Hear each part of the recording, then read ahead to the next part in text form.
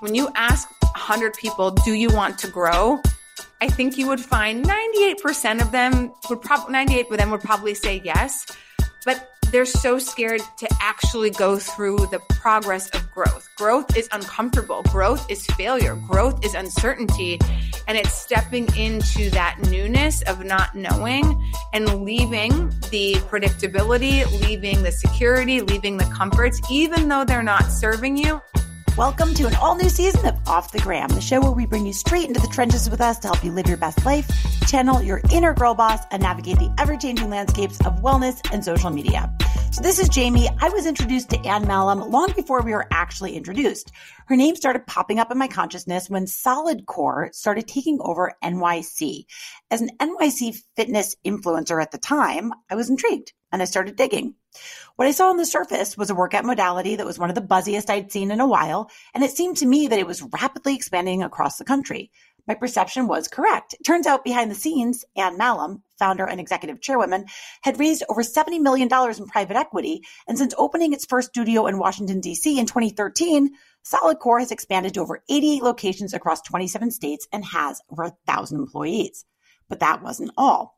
Anne was also the founder and former CEO of Back on My Feet, a nonprofit that uses running to help those experiencing homelessness. This was an organization George and I had long admired as marathon runners ourselves, and I was so impressed to learn that Anne was behind that too. Anne's newest venture, called Ambition, is a fitness and wellness concept launching in New York City in 2023. She also helms her Choose 90 personal development program and is on a mission to help people around the world connect to their own personal greatness. Listen to this show if you know you have a fire burning deep within you but can't quite access the flame. You want to figure out how to stay committed to your goals but keep falling off track. Or you simply like to learn how badass business babes do their thing and learn from their confidence and risk-taking. Well, Anne, we are so excited you're here today. This is Jamie. And of course, we have our own connection because I was lucky enough to meet you and just in the past few weeks, really form a little bond with you. I've always followed your story though. Huge fan of you and what you've done professionally.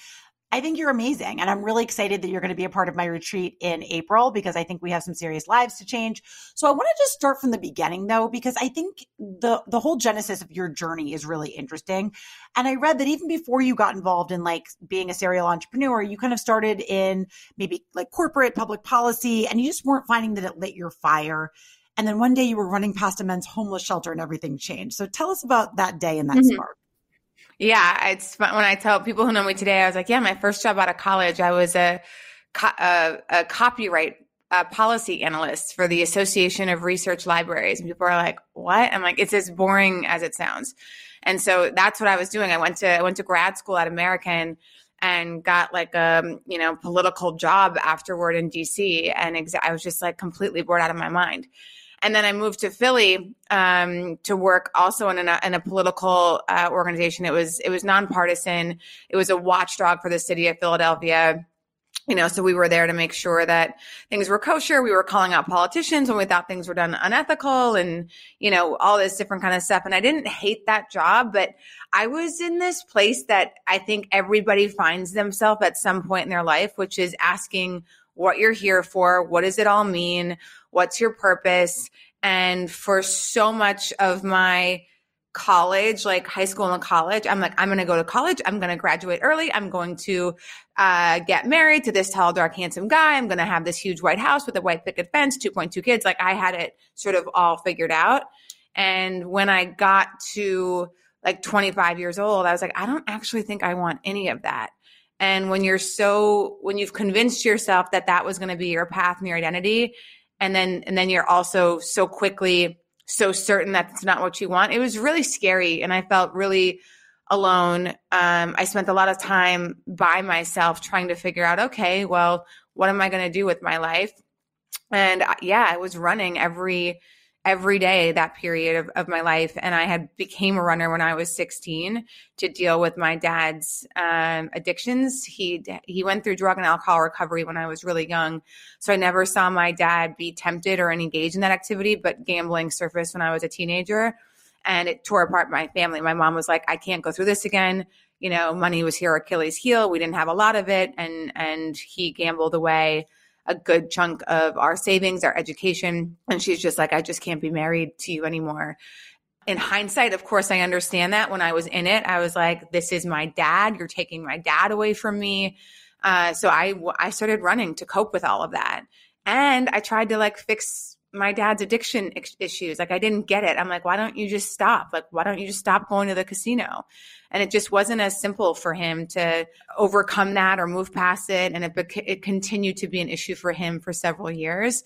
And so 10 years later, yes, I'm running by this homeless shelter in Philadelphia, which was not even a quarter mile away from my house, that I had passed literally, the appropriate use of the word literally, hundreds of times. I had seen the shelter, the people outside, and for whatever reason, in July of 2007, these guys started to wave at me and I started to wave at them. And it felt like Oprah's aha moment. It was a light bulb. I was like, oh my God, why don't I start a running club for these guys? I was very drawn to them because of my father, and I saw my dad in them. These guys were playful and fun, and so was my dad. But my dad's life could have ended up like that. And if it wasn't for, some circumstances and my mom and marriage and whatever. So yeah, I started what was going to be a running club. I had quit my job at this point because I was so fed up with my life and I just needed to figure it out. And I thought if I made it hard for myself, I would figure it out. And so I quit my job and I started a running club for these guys. And this story could literally be 30, 40 minutes. And for those who are interested, there's plenty of TED Talks that go into much more detail. But, in that shelter, I found my people and I found my calling for the next several years. And it quickly became not about building a running club or running program in the homeless community. It was about using running as a tool within the homeless community to create self-sufficiency by changing these individuals' identity of themselves, to stop seeing themselves as homeless, but to start to see themselves as a runner, an athlete, capable, reliable, type A, ambitious, goal setter. And you could see that they started to look at themselves differently. And the theory and the vision, as this was all happening in front of me, was, gosh, I think we can help these guys move out of the shelters. This is the first step for them to make real change in their life. And if we can get them to a better place emotionally and mentally, then we can actually get them jobs. Then they'll be employable. Then they'll want more for their lives. They'll feel better about who they are and their contributions and the community that they want to be a part of. And I remember, Jamie, I'm like, this is what I'm supposed to do. And literally, nobody, everybody's like, this is so nuts, Anne. You want to make this your job? And I was like, yes, I'm supposed to build this into a fully functioning nonprofit that has funding, staff, programming, that starts with running and gets people to pay attention to this issue in a way that nobody else does. I'm going to use this sport. And then through the program where we track attendance, we track attitude, we would put them through financial literacy. They'd be able to earn grant money through us. We can build employment partnerships and be advocating for these individuals on the change they're trying to make for their life. So it was the first time in my life where I had to stand out on the limb, where everybody thought this was silly and stupid and admirable, but Pollyanna of oh, it's so sweet you want to help these guys, but you need to think about yourself and what you're going to do for your career. And so I remember the question that everybody asks when they face that stuff. It's okay, what if everybody's right and this isn't going to work and these guys are going to quit and the novelty's going to run off? What is the worst case scenario? I go get another job. I'm smart enough. I thought I would figure it out.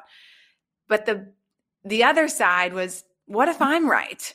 What if I'm right? And what if the best case scenario that this actually works and I can help a lot of people and change the way that people see this issue, which has such an ugly stereotype attached to it.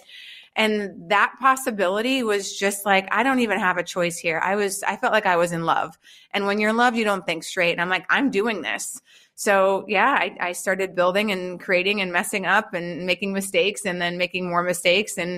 But I got a ton of people involved and it's now a $10 million a year nonprofit that employs I think like 70 some people now. And we've helped thousands of individuals who have been living in homeless shelters get jobs and move into more independent living.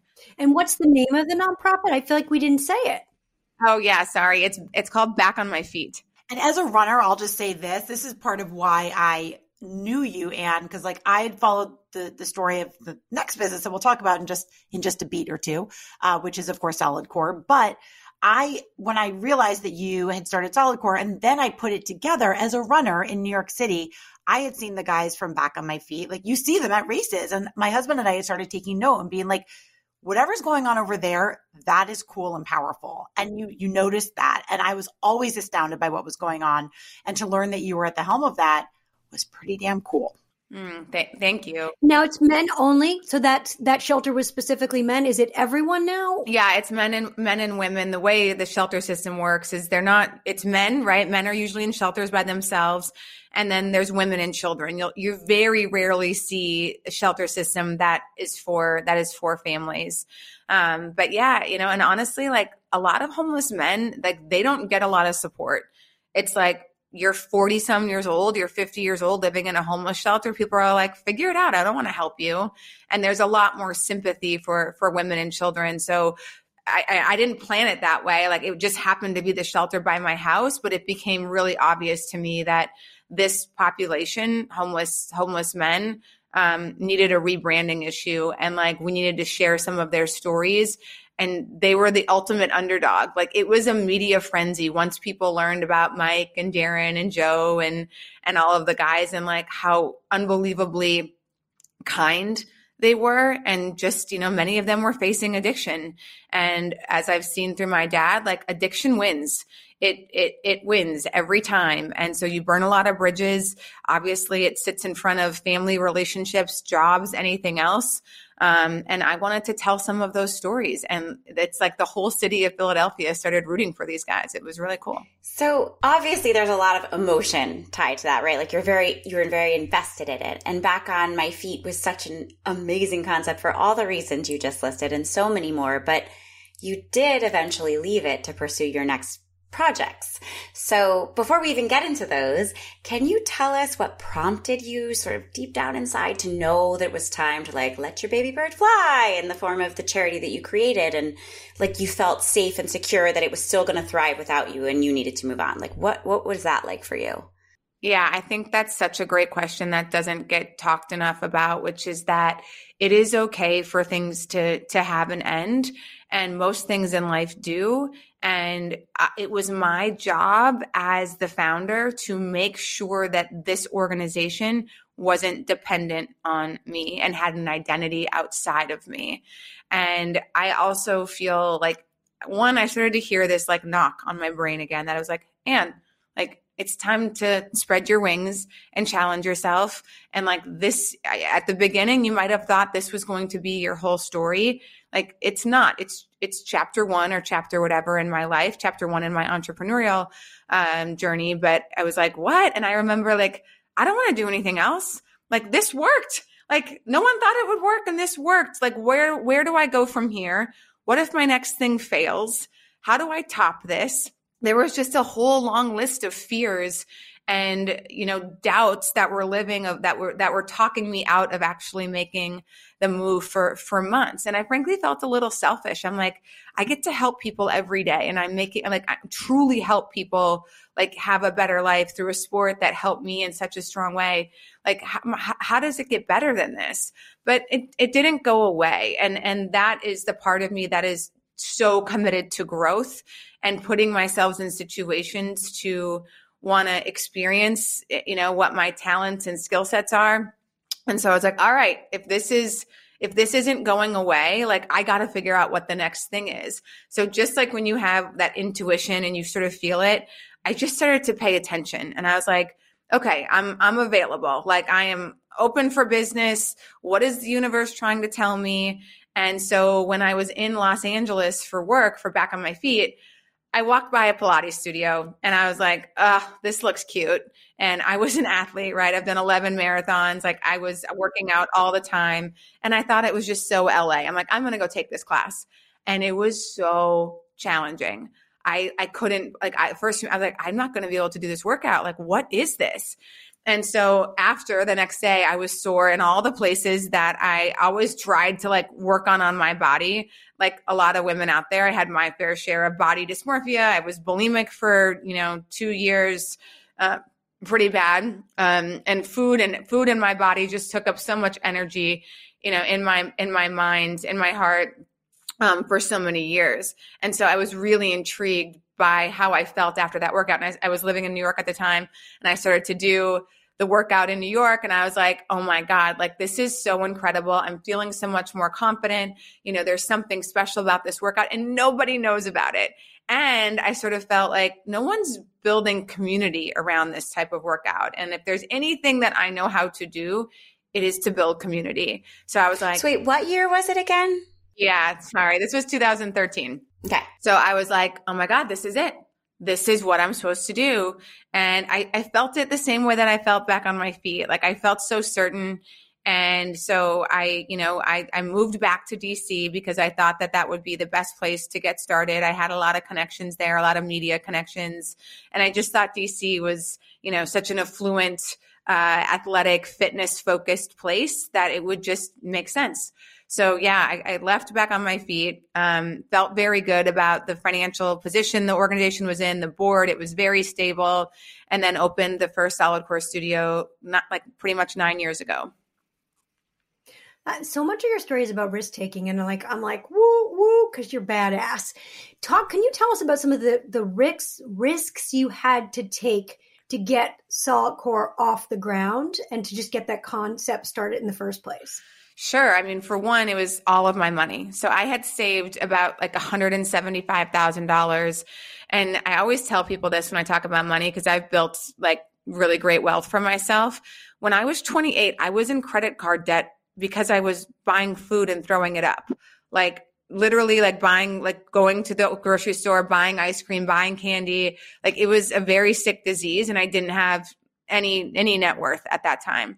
And through the ages of like 29 to 32, through back on my feet, through speaking gigs I was doing, I just started putting every dime away, knowing that I want to be able to invest in myself at some point. I don't know what that's going to be, but I want enough to be able to make a big decision for my life.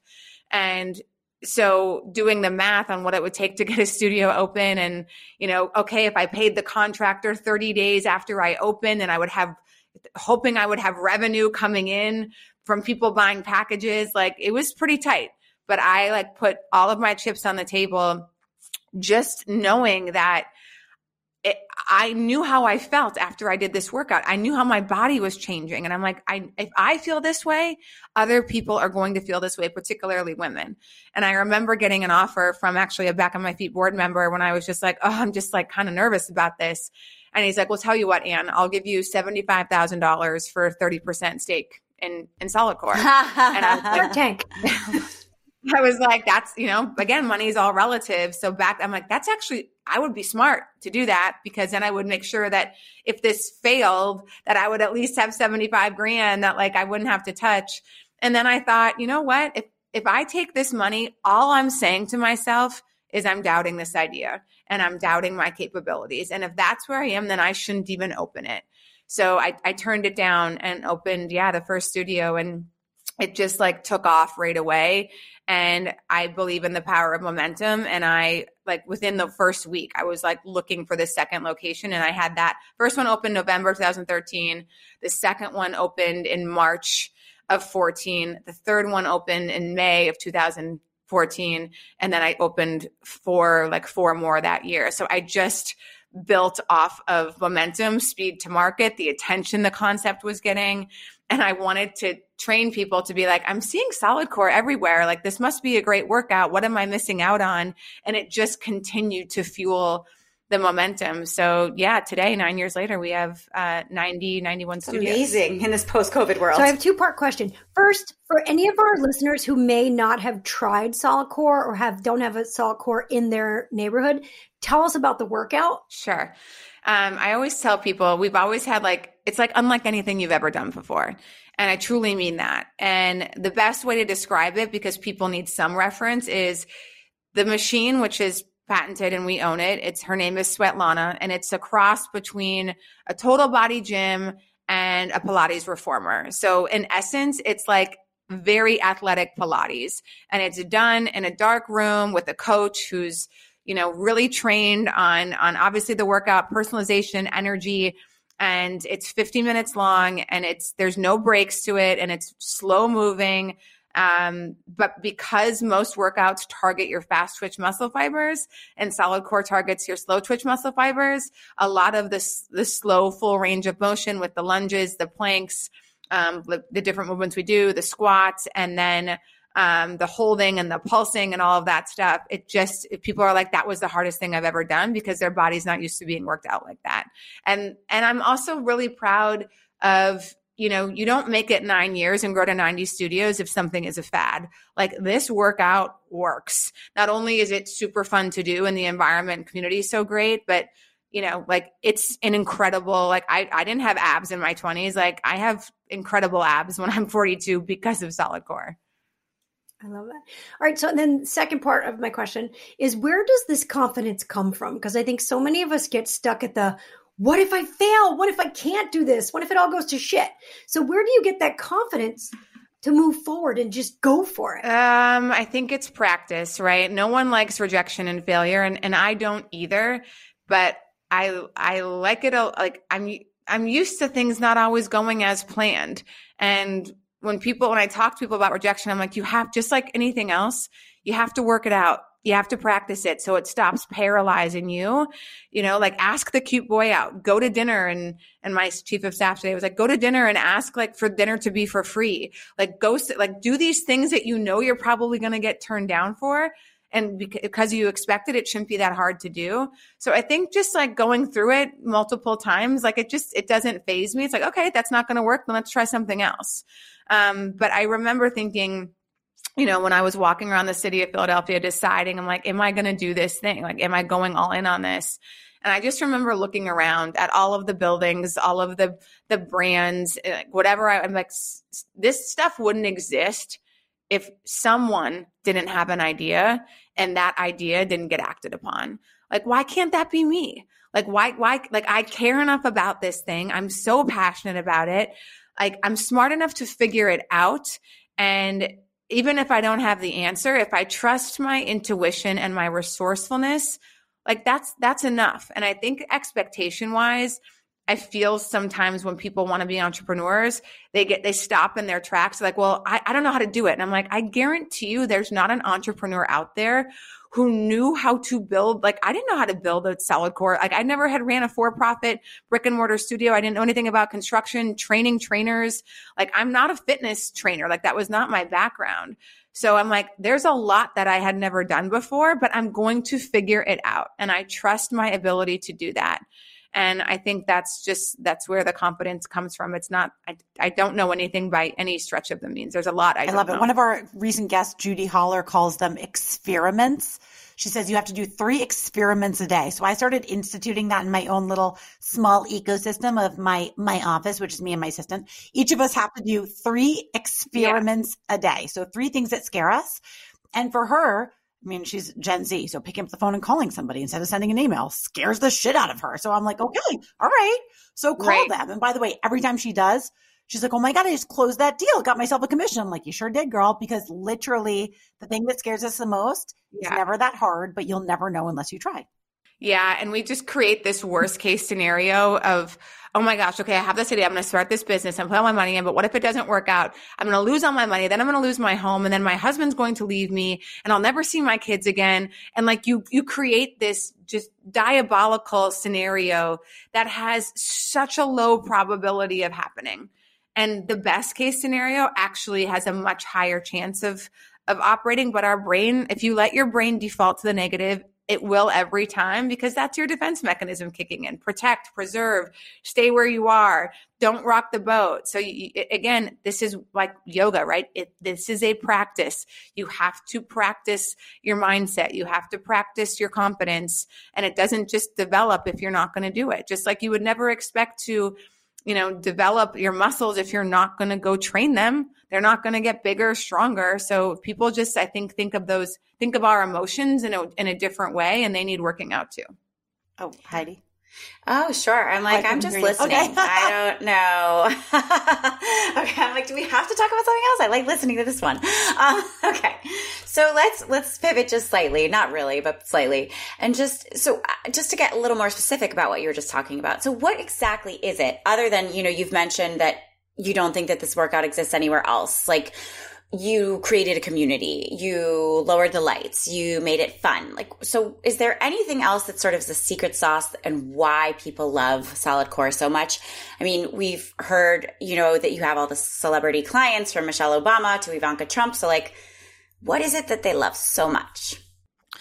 I think it's always a few things. It's like when someone asks you like, oh my God, what do you do for your skincare routine? It's like, it's always like 9 or 10 things. It's never just drink water, right? It's a lot of things. So it's the consistency in the execution of what we do.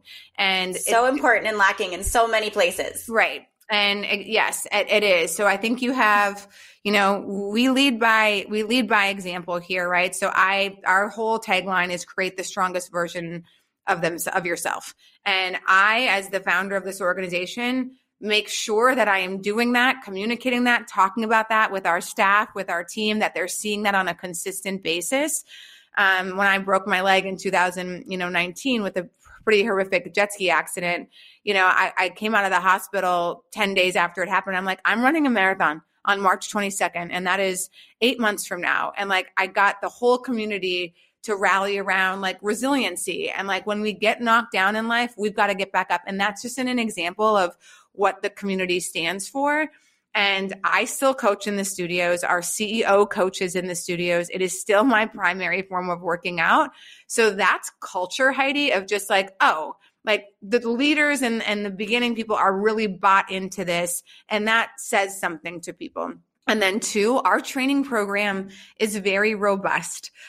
One of my best compliments that I get from people is when they go to Dallas or Houston or Miami or California or New York, their experience is high quality, same level, and they can count on the workout to be the same. And I'm really proud of our team for protecting the brand in that fashion. And again, I think the workout itself is just so different. There's nothing really like it out there. And I think that's important. We spend money on the things that matter. This is also key for anybody, I think, going in the retail business. You don't need to ship marble in from Italy for your front desk. No one cares. What they care about is the mirrors. They care about the lighting, and they care about the sound system, and they care about the coach. So that's where we continue to put money in. So that experience continues to be high quality for what people are evaluating us on. And then I like merch too, Anne. Do you have good merch? You know what? Honestly, I was I hate the merchandise. We only have 15 people in a class. So the number of people going into our studios is a lot less than a Soul Cycle. And merchandise, I don't know, and I fell I guess a victim to it as well when we opened. Oh my gosh, we need merchandise. And I'm like, this is a whole separate business, and we know nothing about it, and we're losing money. Our studio managers hate doing inventory. It's so time consuming. And even if we sell 100 shirts, it doesn't make a dent in our P&L. So why are we putting energy and time and resources into this? So we actually, since last year, have been pulling our retail out of all of our locations and putting a limited amount online, because that's not our business. We don't know clothing. We know experiential workouts and how to provide a consistent experience for people in a quality workout. So and the last thing I'll say is, again, just the results. People who commit to doing Solid Core twice a week, 3 times a week, they tell me all the time, I've never had abs. I've never had toning in my arms like this before. And then they tell their friends, and then you've got to come and try this. So yeah, that's what I think all of those things. Do you still run? So is it Solid Core 2-3 days a week and then running, or what else do you do? Yeah, so I do berries a couple times a week. I do Solid Core. When I'm in New York, I do Solid Core 4 times a week as my primary thing. I'll do yoga once or twice a week. And I also lift heavy, at the gym twice a week. I just did an Instagram post about this when I'm in berries, and I see we're doing bicep curls and women are 8-pound weights. And I'm like, you guys might it doesn't, if you don't work your muscles to fatigue, you're missing the whole point. Like, it should be challenging. And I know a lot of women say they don't want to get bulky. It's like, do you know how many men have been trying to get bulky and like they can't even get bulky? Like, we don't have the testosterone for it. It's not going to happen. But if you want your metabolism to increase and you want to build muscle, tone and get stronger, like, you've got to lift heavier weights. So I do that as well. I don't run as much, mainly because of the accident that I had. It gets pretty uncomfortable for me in my right hip when I do long distance. And I'm not going to say I'll never do another marathon because I've learned never to say never. I've been wrong too many times. But it's just not in my journey right now. Like, I haven't been running for the last couple of years. Well, I think this is a very good segue into let's talk ambition, right? Because what you're saying right now is you bop around the city, you do a million things, you're all over the place. Like, all of us are trying to keep up with like all the places that we make a reservation for this class and that class, and it's across town and there's traffic. So what's the concept behind your new fitness method or your new fitness platform? Yeah. Breaking the paradigm in fitness. Ambition. Tell us about it. Yeah. Speaking of never saying never, like in the pandemic, of course, I'm like, I will never start another fitness company. But when I came back to New York, I was spending more time here in February. Exactly, Jamie. I was like going here and there and here and there. And I'm like, you're spending so much money and so much time and energy getting these places. And I love boutique fitness and I love classes. And I'm like, there is a problem to be solved here of putting the 4 best modalities underneath one roof with the best coaches and delivering that for people at one location. So that's where the idea for Ambition came from. We just started construction yesterday. We're opening in Brooklyn Heights and then Chelsea and Flatiron between March and May 1st of next year. So we have 3 studios to start. I got a spot for you in New Jersey when you're ready. Okay. I'll reach out. We actually have Solid Core in New Jersey now. So we're spreading our wings outside of Manhattan and Where Brooklyn. in New Jersey? So there's one Jersey City. And we're opening up in Hoboken, and there's another location I know. So Westfield, New Jersey is where we need you. Okay, Westfield. I'm taking notes. Well, there's one in Wilmington, Delaware, which I just found out and signed up. So I'm very excited. I'm doing my first Solid Core class next week. Just so awesome, Jamie. I'll report back. Yeah, please do. So the 4 concepts at Ambition are: there is a pure strength class. There is athletic conditioning class, and both those take place in our non-heated room.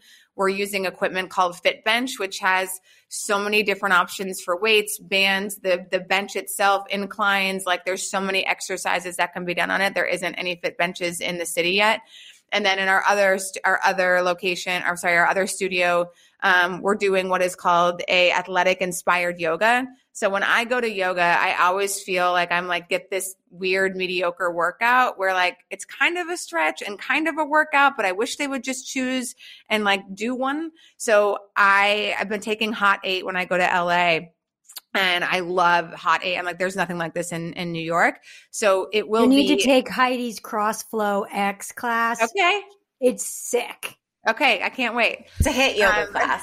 But yeah, so our athletic inspired yoga will be all weights, and it'll be yoga sort of infused with and without, but it's all about muscle fatigue. You will leave that class not needing to go do another workout and be, targeting more of your slower twitch muscle fibers in that room and more fast twitch muscle fibers, in the non-heated room. And then we'll also have a deep recovery stretch class that we're going to be doing to help people with the lengthening. And we're just like going, like I just said, I know where to spend money on this stuff. Like, this studio is going to be so gorgeous with the lighting. We have the coolest flooring going in the yoga room, which is sort of this woven. It looks like wicker and it absorbs the sweat, and it's really soft and bouncy. It's going to be like beautiful. And then, spending money on the sound systems in both of the locations. And in addition to that, Jamie, we're bringing in a whole like education component. I think that it's important that we start, like, I feel like you can't talk about people's bodies. And I'm like, listen, people are working out, trying to change something about their body. You get the mental health regardless, right? Like, that's amazing. I work out for mental health too, but either people are trying to maintain a certain level of fitness or to improve in some area. And we're not going to shy away from that conversation. If you're coming to Ambition to lose weight, to be able to, improve your agility, improve your balance, improve, like you want lower BMI, you want to build strength, like we're going to have those conversations with you, and we're able to actually create a plan on what classes you should be taking. And then twice a month, we're actually doing speaker series and focusing on all things wellness, whether it is longevity, financial wellness, fasting, and bringing in people who are experts in this space to just host social events. I mean, Jamie, you know this, but I quit drinking this year, and there's just not enough social activities going on in the city around, wellness. And we wanted to start to build out that space for folks to like come on a Friday night, and we're going to have this great panel, and you get to connect with all these people afterward. Absolutely love it. So I know you've done several TEDx talks and you travel the country as a keynote speaker. You clearly, obviously inspire a lot of people. Can you tell us about your Choose 90 program? Yeah, thanks for asking. So the Choose 90 program is pretty simple when you break it down. It's about making the right decisions in your life that serve you today and tomorrow 90% of the time, and leaving that flexibility for variety 10% of the time. Because with my own life, again, as somebody who can go all in, people fail there. That's the two mistakes I see people make. They either try to go all in and be perfect and do something 100% of the time, and then they mess up once, or they end up eating a donut or pizza, and then it's just like, oh, fuck it. Sorry, I don't even know if I can say that. But okay. But well, there's no point in continuing now, so I'm just going to throw it out the window. And then they really go down this rabbit hole. And when one meal is not going to disrupt all of your progress, well, if you behave poorly for the entire week, that's when it actually can cause damage. Or I see the opposite end of the spectrum where people actually choose to be inconsistent too much. So I'm sure you guys know this, I behave during the week, but the weekends I can eat what I want and I can drink what I want. Well, our weekends make up about 40% of our life, Friday, Saturday, and Sunday. So it's too much time working against your goals. So what works best for me, again, is the 90-10 rule. So 10% and alcohol is not in this 10% now. I think it'll end up there after the end of the year, which was my commitment to myself not to drink until then. But I think again, if you love fries, if you love all these things that aren't great for you, have them 10% of the time. It's not going to matter. And that's just actually not me saying that. Doctors, experts talk a lot about this. It doesn't disrupt anything if it's done on such a small nominal level. And I think it also takes out the guilt. I don't feel guilty when I go have a burger and fries. I'm a Midwestern. That's still my favorite meal because I know it doesn't happen very often. I like fries dipped in a Frosty at Wendy's. I'm just putting it out there. Yeah. Me and the kids went after school for snack yesterday just because there was peppermint Frosties. And a fry and a Frosty is a pretty damn good thing. 10%. Yeah, I agree. I don't know if that's a Midwestern thing too, but a lot of people do that back home. Oh my gosh. I'm from Jersey, but maybe I've got a little Midwestern in me. Yeah. Everyone loves a fry and a Frosty. Let's be real. Well, look, I love everything you're saying. And I think and I think the reason that I really just took a shine to you is that we're very aligned on this message of health kind of being the nucleus to all the other things. People love to talk about health. They also love to give the diet industry or people that are in a pursuit of helping people with weight loss and wellness a really hard time right now because it's kind of all been demonized and thrown into this category where it's body positivity or nothing. And I'm what? Wait, but 60% of America is overweight or obese. We have a real problem.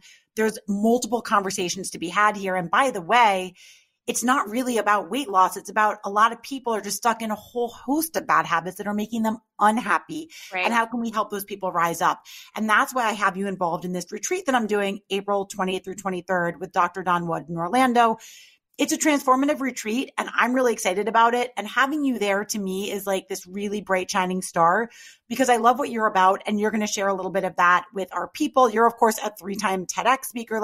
You are not, if anybody thinks that you are solely in the fitness space, fitness is one of the things that you do as an entrepreneur, but obviously you are an inspiration and a businesswoman. You're what Wikipedia would call an American businesswoman, and we can be inspired by you. And I think a lot of women are just looking for that inspiration to help them reach down deep inside and do the thing that is scaring them. So if someone's coming on this retreat and is particularly stoked about getting to spend a little time with you, can you maybe leave us with just what kind of inspiration and personal change can they expect? What might you talk about? Yeah, thanks. And I'm excited too, Jamie. I really appreciate you inviting me to the event, and I can't wait to spend some more time together. And yeah, I think, listen, you sort of think what you want your personal brand to be and what you've led by example of. And I think that what people are going to learn and we're going to talk about a lot is living the life that you want to live, for one. And again, I'm 42. I'm not married. I don't have kids. Everybody from my hometown is. I've moved around a lot. I've started things. I've moved on from things. I've been engaged twice. And I always listen to sort of what's right for me, regardless of the societal pressures. And it reminds me a little bit of Elizabeth Gilbert, when she from Eat, Pray, Love. And remember the movie, the scene in the movie where she finds herself being like, I actively participated in every decision about my life, and I don't want any of it anymore. And I actually think that resonates with so many people, particularly women, when you really take stock and you're just like, how did I get here? Did I make these choices based off of wants? So we're going to talk a lot about confidence, and we're going to talk a lot about just assessing our life and knowing and understanding if these things are serving us, and getting people comfortable with letting go. I mean, I've broken up with friends who, right, our friendship no longer makes sense for us anymore. I've let past lovers go. Some of them have let me go. I've moved on from businesses, and there's something really cleansing. And I think when you ask 100 people, do you want to grow? I think you would find 98% of them would probably say yes, but they're so scared to actually go through the progress of growth. Growth is uncomfortable. Growth is failure. Growth is uncertainty. And it's stepping into that newness of not knowing and leaving the predictability, leaving the security, leaving the comforts, even though they're not serving you and they're kind of fine. And maybe your life is a 6, but how do we get you comfortable with actually taking the steps toward the things you actually want? So it's working through a lot of those emotions. Yes. Let's get a whole bunch of people to a 10. I love that. Yeah. It should be no 6s in here. Heidi, do you want to bring us on home? Sure. Megs, want to talk about what our last segment is? Okay, so the last thing we do is Karma Call. So I forced Megan to say it because she has endless enthusiasm, and I love it. But I'll explain that karma is a Sanskrit word for action. So we ask all of our guests, what is one small actionable item that our listeners could try for a short period of time that will yield a large result? So small action, big result. Oh, goodness. I don't know if this is a small action, but the best thing I have done for myself in a very long time is stop drinking alcohol. And I'm not an addict. I never had a problem. It never has disrupted my life.